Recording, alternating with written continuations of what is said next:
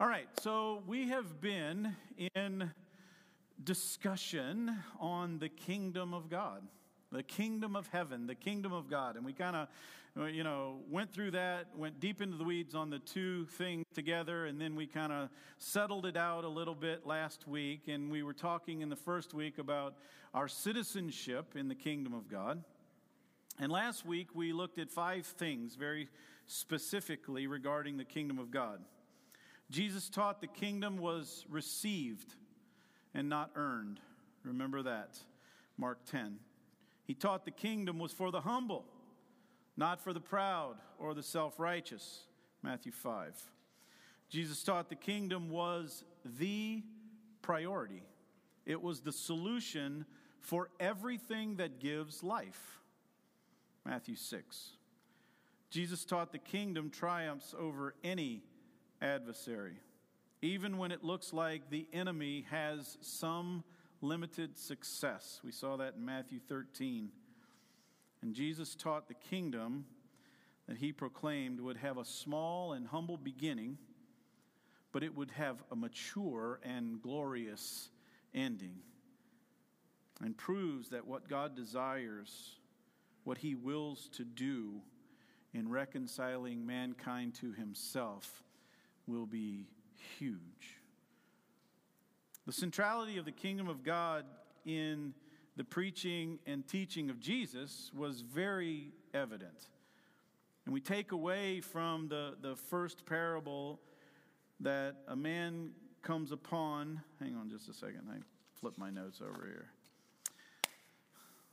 Never done that before. Anybody remember the time that I actually forgot my notes and I had to walk off the platform at one point in time? No. I probably shouldn't have brought that up then, Josh.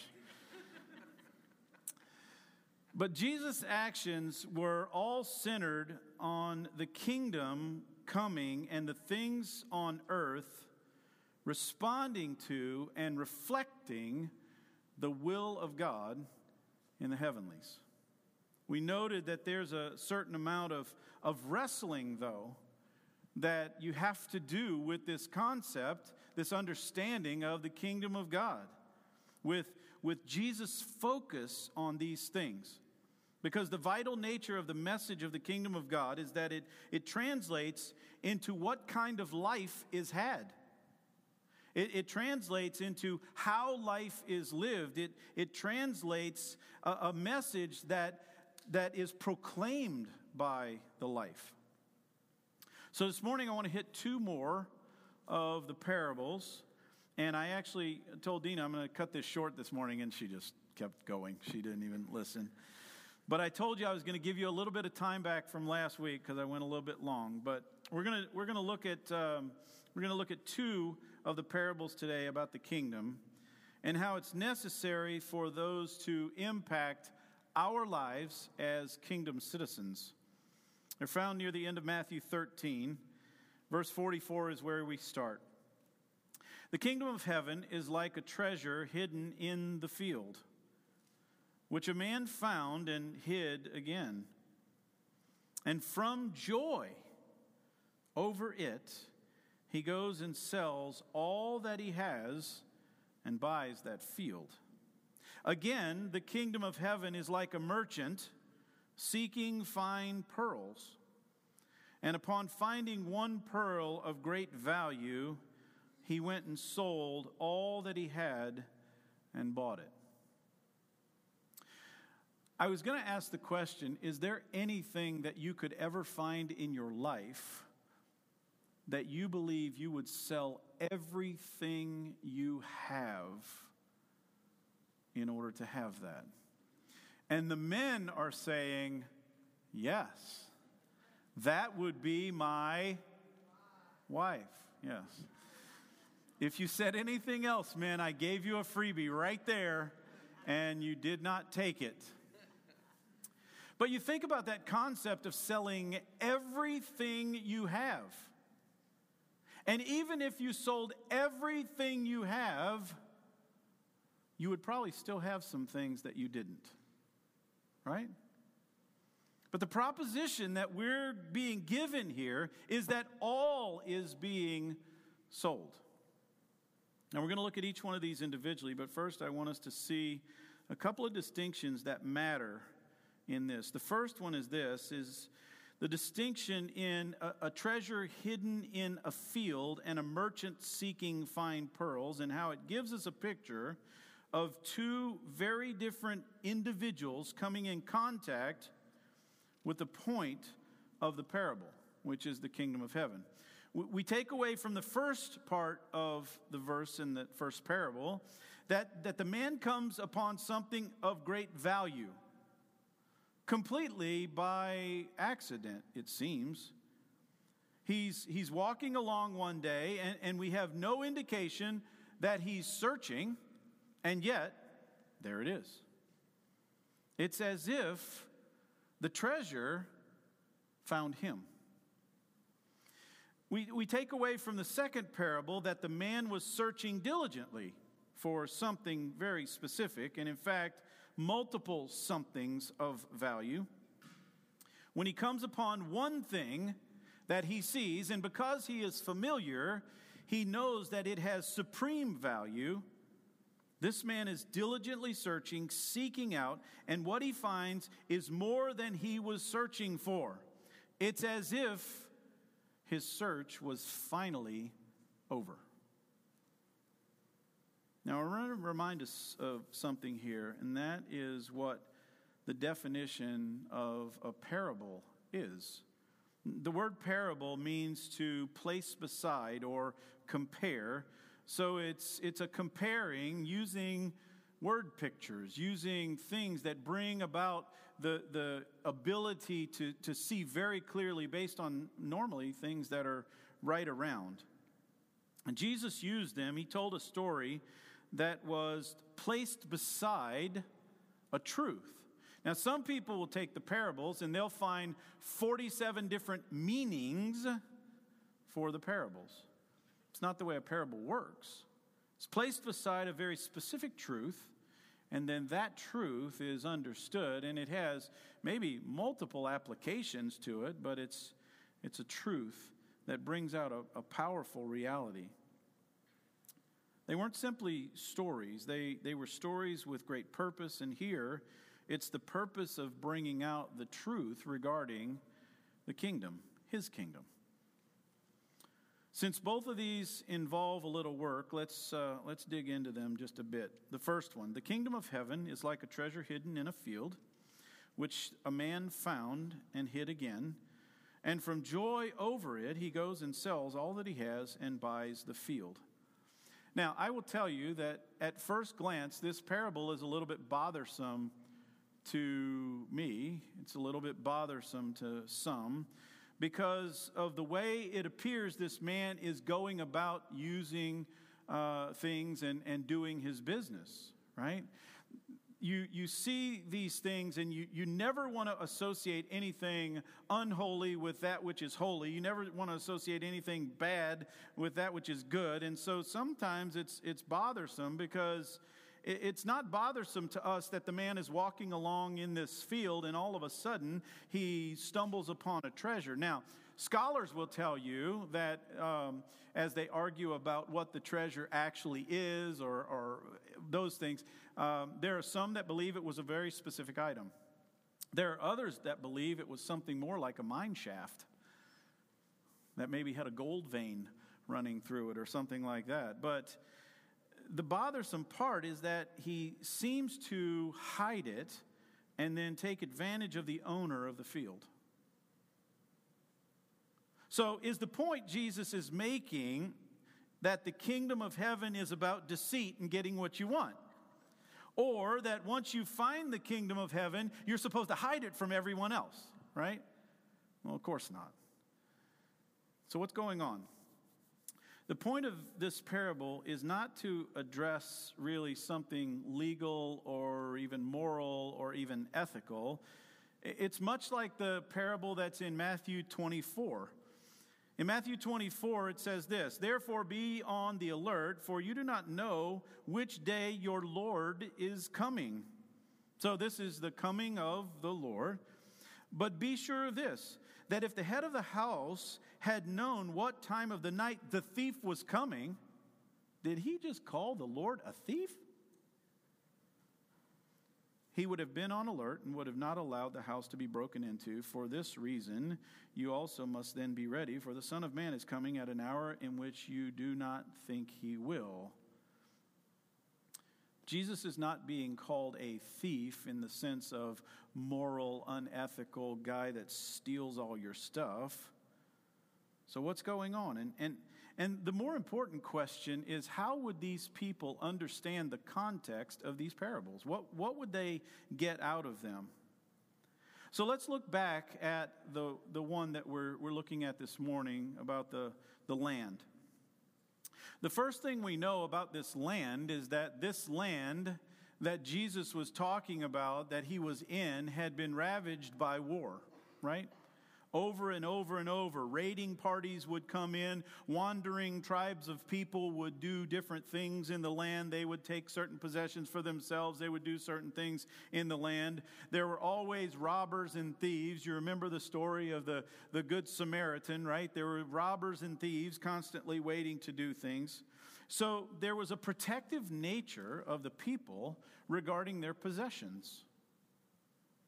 It was not uncommon for people to bury money or bury jewelry or other valuables in the earth. And we've seen many archaeological digs that have just found those things out in the middle of nowhere.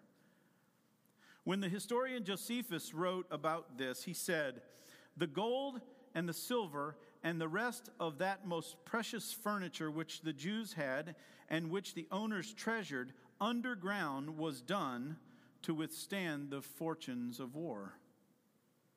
The rabbis of the time actually had a saying, and it was this: the only safe repository for money is the earth. So there's this protective nature that these people understood, and some of them may have understood, and maybe they even went back and checked their fields, right? They actually knew something was in the field that they had hidden, and they're wondering, did that guy steal, right? It could have very easily been that. So as life happened and people were forced out of places and some died and the land was sold to someone else, maybe someone that wasn't in the family or didn't know, there would have been these treasure troves buried all over the place. I once buried something in my yard in Mississippi where I grew up. And it was something that was valuable to me. It doesn't matter what it is. It was something that was valuable to me. And one time when we were back there, I remembered that I had buried that. And yet I knew that the people wouldn't go let me dig it up. Worse than that, I had forgotten where it was exactly. So I would have had to dig up their entire yard. But there were actually, in this environment, laws. Remember we talked about that a few weeks ago, that when something is going on that's of great value or in the context of the community, normally if something was wrong with it or something was happening that was very important, they'd make a law concerning it. And there were actually laws that were written to guide those finding a treasure that didn't belong to them. Here's what one historian said about that law. According to Jewish law, if man found treasure in loose coins among the corn, it would certainly be his if he bought the corn. If he found it on the ground or in the soil, it would equally be certain that it belonged to him if he could claim ownership of that soil. So Jesus' audience might not have looked at this particular parable exactly like I do and what bothers me about it. They likely recognized that the treasure was not hidden by the owner of the field, or he would have retrieved that treasure for sure, right, before he sold the land. Anybody would do that. They might have even seen the man as somewhat virtuous, because here he is stumbling along, and whether he stumbles on a gold shaft or he stumbles on some treasure that's in a box somewhere, he could have simply taken it out of the field and not even bothered with the owner. He didn't have to go buy the land. He could have just taken the treasure. So they might have seen him a bit differently. They would have seen him though, well within his modern day equivalent of the finders keepers rule, right? They would have seen him in that vein, and would have seen him as even wise to kind of make sure that it was hidden until he transacted the business, lest someone come and purchase the field before him and the treasure is lost forever. But all of these parts would not have made the people, I don't believe, think about all the legalities. Now, our resident lawyer might, but all the people wouldn't be thinking about the legalities of all of this stuff and bothering themselves with all of how that might have worked or the transaction or any of those things. It would have focused their minds more on the value of the treasure. If this guy is willing to go through this much to do this one thing, then that must be something truly valuable. Because if he's going to do this to secure it has to be something great. Jesus gave them these details to emphasize the incredible value, the treasure that is the kingdom of heaven. And the other part of what is going on here is that these people, as we said earlier about wrestling with some of these things, these people would have been forced to face themselves and their finding of the kingdom of heaven, their reception of the kingdom of heaven. After all, look what finding this treasure did to this man. So you're sitting back and you're listening to the parable as Jesus is speaking it, and you're going, that's about the kingdom of heaven, huh? So what have I found? What have I found concerning that?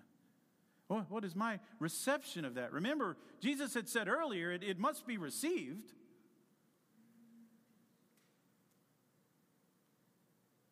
It was the source for great joy. Jesus said, from joy, flowing from something taking place within, this man did what he did. From joy over it, very specifically, the scripture says. And that joy motivates him to action. And the action wasn't just something you would consider normal action, right? Because the first thing that you would do in normal stuff is you weigh everything out. This man didn't weigh everything out. His action was extreme. He went and sold all that he had. How determined was he to have this treasure? Selling everything could not have been easy.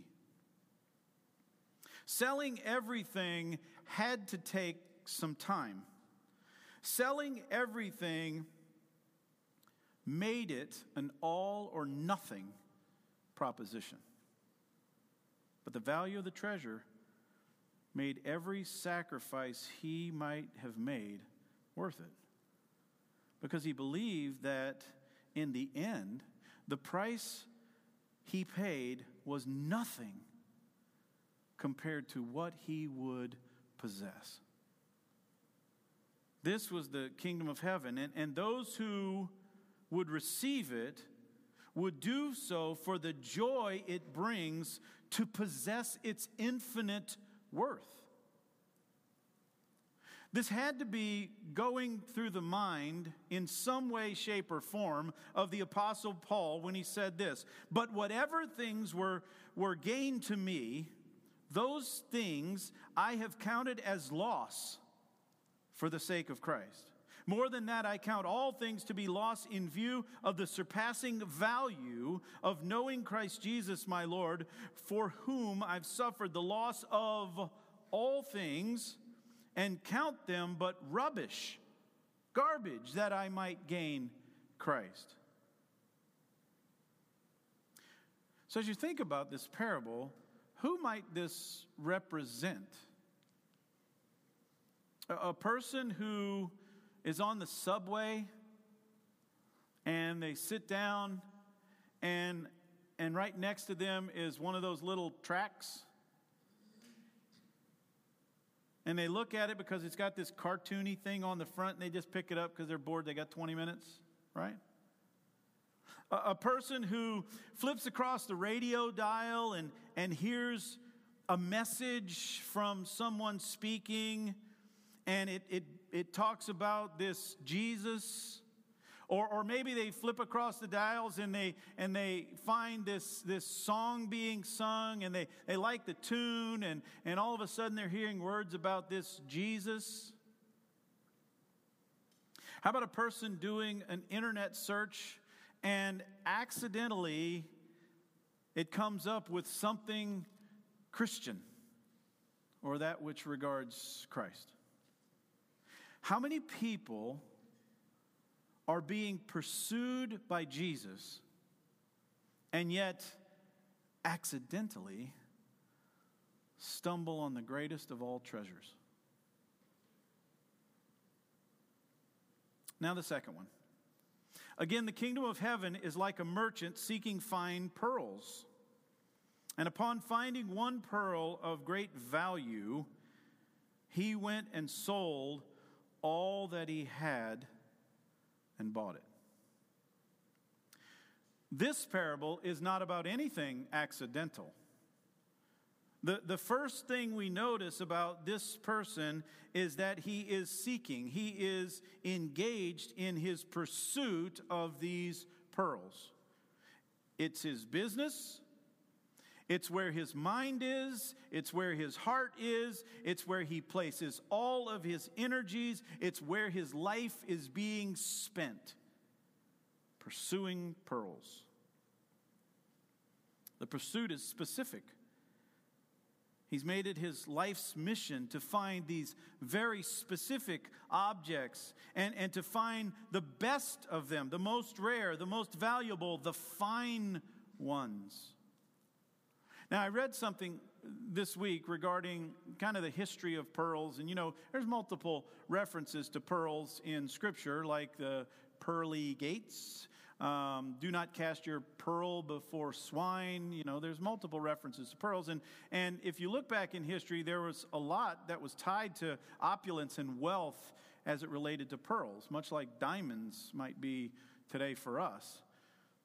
And it was said of one of the leaders, Caligula, he was an evil, wicked guy, but he wanted to show how wealthy he was. And so he would take a pearl that was of great value, and he would actually just dip it or dissolve it in a little bit of vinegar. Then he would pour it in his wine and he would drink it just to show how wealthy he was.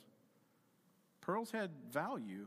Today, maybe not so much, since we can put them, have you ever seen how they seed pearls into an oyster and then it grows? And it's okay, there's a multi-million-dollar industry. So now you can buy a string of pearls for $150, right? It's different. But this was not the same. This merchant, if somebody would have stopped him and they would have asked him, hey, what are you doing with your life now? Maybe caught up with an old high school chum, from the Jerusalem high school, and they're talking and stuff, and the guy asks, he says, what are you doing with your life right now? He would be very specific, wouldn't he? He would tell him very plainly. He said, look, my life is about seeking pearls, and not just any pearls, but fine pearls. That's what I'm looking for. That's what I'm doing with my life. I wonder, again, these parables were affecting real people in real time, right? So I wonder if these people that were listening to Jesus that day were that sure of their lives, that sure of why they were living and what they were living for. A little bit of that is brought into this story, I believe, very purposefully. So how far did this search take him? How many pearl workers did this guy meet? How many pearl sellers did he talk to? How many did he have to cull through, right? How many pearls did he have to look at and hold and do this with his fingers to check the purity of them? How many did he pass over? How many did he find to be inferior to his definition of fine. What was clear was that he knew what he was doing, he was looking for, and if anyone was going to find the best ones, he would, right? It was his mission in life. How many fine pearls did he have in his pouch? We don't know. How much had he paid for all the pearls that he had in his pouch at the time? We don't know. But what we do know is that at some point in his quest, he found not just a bunch of good pearls, not just a bunch of remarkable pearls, he found one. And to him, that one pearl eclipsed all others. It eclipsed all the fine pearls that he had in his inventory, all the ones he had in his pouch, the ones he had in his hand at the time that he found the one. We don't know how big it was. I mean, pearly gates, maybe it was that one. But we don't know. We don't know how big it was. We don't know where he found it. We don't even know what the asking price of the pearl was. But it didn't matter. Because when he found this pearl, there was no question in his mind as to whether or not he should buy it. No question. What we know is that this man surmised that the pearl was worth all that he had, including any other fine pearls that he had acquired. What's interesting to me is that he evidently thought it worth not only the pearls he had, because he spent all that he had, but he also thought it worth all future pearls. Because he had purchased this one with everything he had, and he had nothing left. It wasn't as if he was looking at this one pearl and he was going, man, this is the greatest one I've ever found. I hope I can find another one just like this in the future, because I'll sell this one, right? That wasn't the consideration here.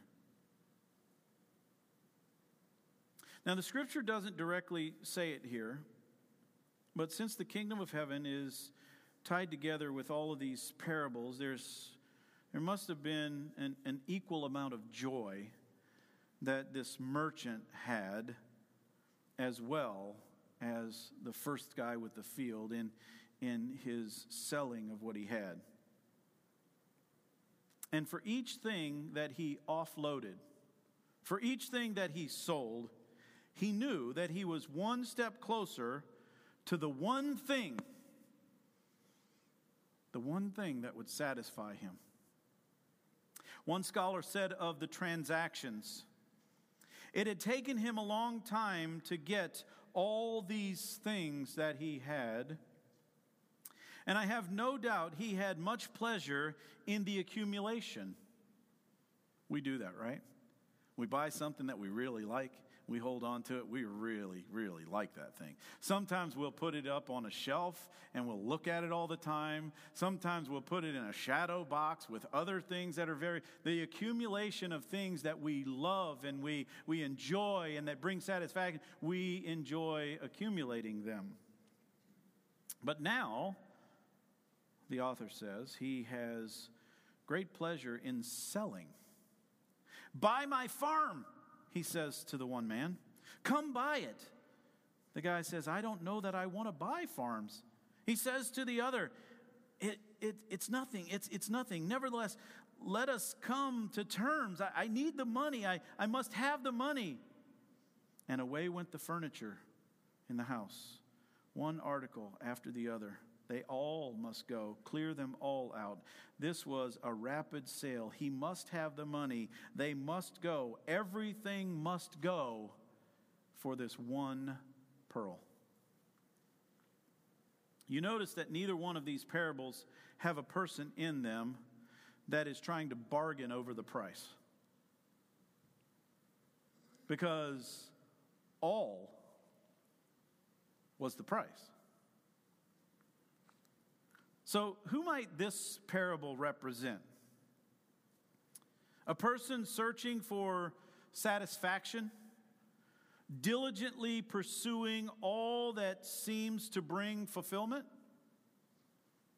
A person who is searching for meaning in life, diligently pursuing that which would satisfy? A person who is searching for truth, diligently pursuing anything that enlightens? How many are pursuing something else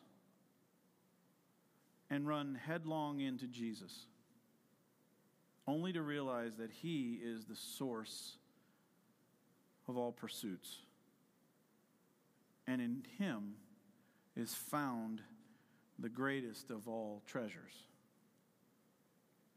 For the people hearing this, at least the ones who were listening, they heard a few important things that they would need to wrestle with related to this kingdom of heaven. The first is this: there's no formula for who may enter the kingdom of heaven. Now, we know what the call is, right? To repent. But there's no formula. People may come from very different contexts, very different places of life, very different understandings of spiritual things. Like the two in these parables, one seeking, one not, yet both illustrated a turn from their sin and a placing of faith in Jesus. They didn't have to jump through hoops or become something before they came to Christ. They just had to value the treasure. The second thing they would have wrestled with, I believe, the kingdom of heaven is not forced on the unwilling. In both parables, we see people who desire to acquire something that they view as immensely valuable. And they're willing to sacrifice everything else to have it. There's no coercion. There's no loss of will. Only desire on the part of the individual to have it at the cost of all. The third wrestling point for them, I think, would have been there is joy and satisfaction in receiving the kingdom of heaven. Both individuals here chose very clearly to have this treasure, or the pearl, at the cost of everything they possessed. There was no remorse. There was no regret. There was no displeasure. Only the deep sense of contentment that comes through making the ultimate good and right choice. But there was one other thing that they had to wrestle with, and it's the same thing that the rich young ruler had to wrestle with. The kingdom of heaven and citizenship there is not offered to those who are only partially willing to become its citizens. The kingdom of heaven has no dual citizenship. It's all or nothing in its proposition. So as we talked about last week, if a person is unwilling to make the kingdom of God the priority and the solution for everything that life gives and that gives life, their citizenship application would be questioned. If a person was unwilling to do away with their pride and their self-righteousness and live humbly, their citizenship application would be opposed.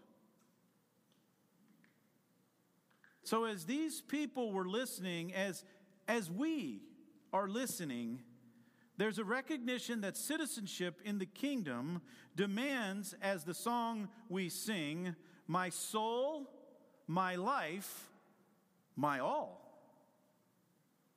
There's no other authority in my life greater than that of God's authority.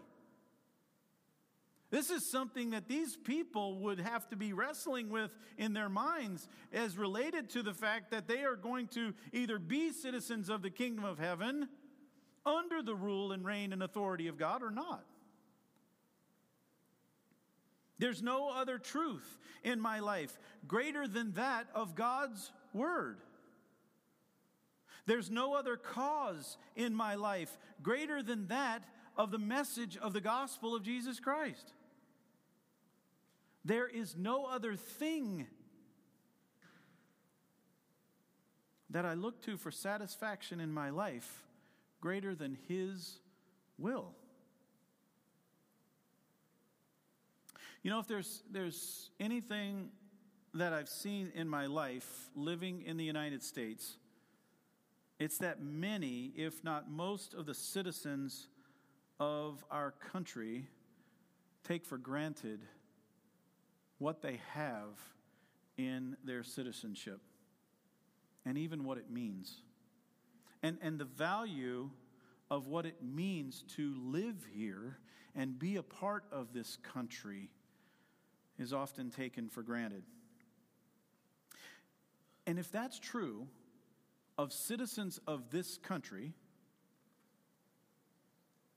I wonder if it could be true of citizens of His kingdom as well. Because I got to tell you that as I read these parables, with ears that can now hear and understand their truths, there is sometimes a sting. There's sometimes a sting. And I believe that's why they're left in there. These parables of the kingdom of heaven, the kingdom of God, are not just part of the history lesson that is the life and teaching of Jesus. They are there to give hope that both the seeking and the non-seeking alike can be captivated by the great value of the kingdom of heaven and of its king. But they're also there, I believe, to remind those who are citizens of what their citizenship means. I'm going to end with this. Right before these two parables are given by Jesus, He makes a very simple appeal. No pressure, no coercion. He simply says this in Matthew 13:43, second part of the verse. Then the righteous will shine forth as the sun in the kingdom of their Father. He who has ears, let him hear. And we could unpack that, recognizing that there were things that Jesus was saying that weren't going to be heard by people and were going to be heard by others. But this is actually a partial quote from Daniel 12. And as Daniel is being inspired to write about the end of time, the full quote is this: those who have insight, or those who are wise, depending on what version you might be reading, those who have insight or those who are wise will shine brightly like the brightness of the expanse of heaven. And those who lead the many to righteousness like the stars forever and ever.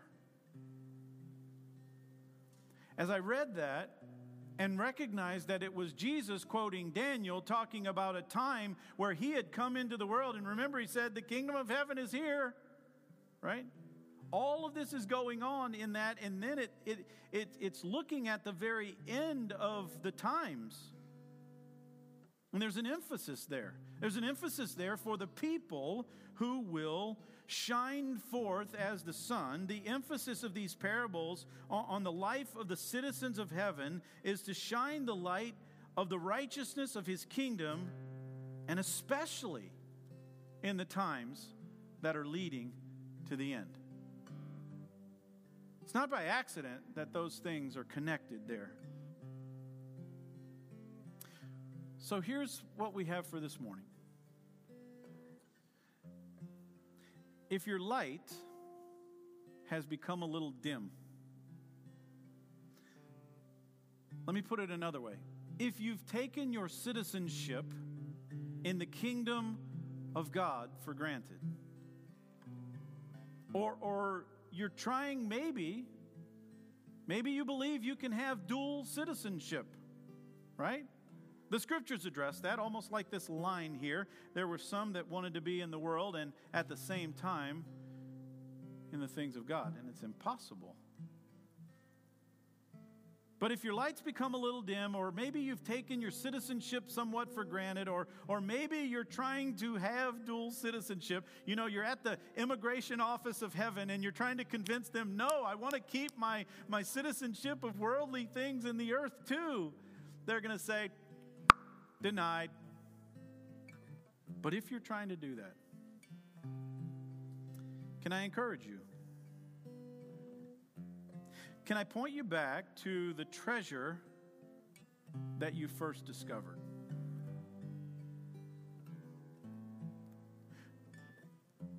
To that moment when you recognized who Jesus is. That moment when you were willing to jettison everything else and follow him. Can I point you back to the one pearl? The one you were willing to abandon all other fine things for. Can I encourage you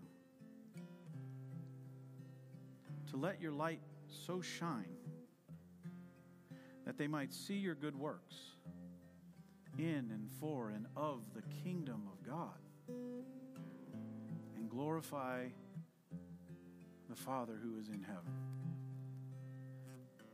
These parables are fun and they are awesome in their content, but we must wrestle with them because they are the standard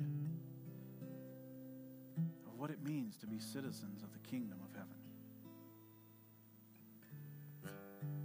Ross is going to lead us in one last song, and then we're going to close out. But will you wrestle a little bit with it? Will you go back and maybe look at that one more time and ask yourself, when I stumbled on, if that was your experience,